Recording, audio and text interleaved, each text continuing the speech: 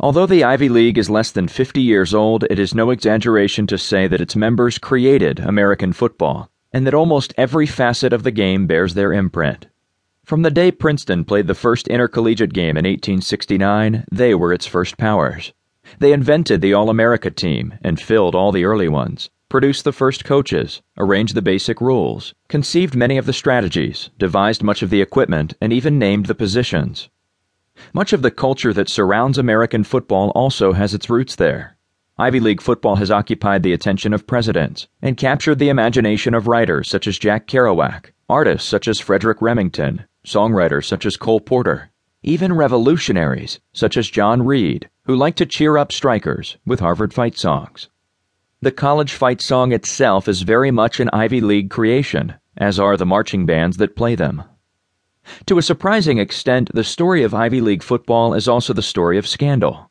Far from being an athletic ivory tower, the 8 colleges have wrestled with all the problems of intercollegiate athletics, from payoffs to recruiting abuses, and from overpaid coaches to undermotivated players who left campus as soon as the season was over. Football was almost abolished at the turn of the 20th century because of violence in Ivy games. At the same time, those games were bringing in money on a scale that dwarfed the rest of the university's revenues. As former Ivy League director James Litvak bluntly puts it, "There is nothing wrong in this world of intercollegiate athletics that we didn't invent."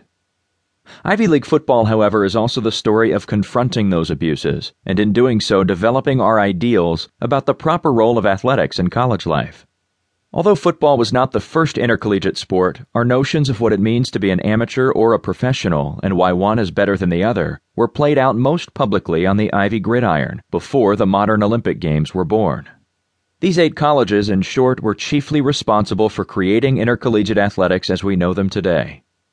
It is impossible to read the modern sports page, which was developed in part to provide news of Ivy football teams to a voracious national audience, without encountering their legacy.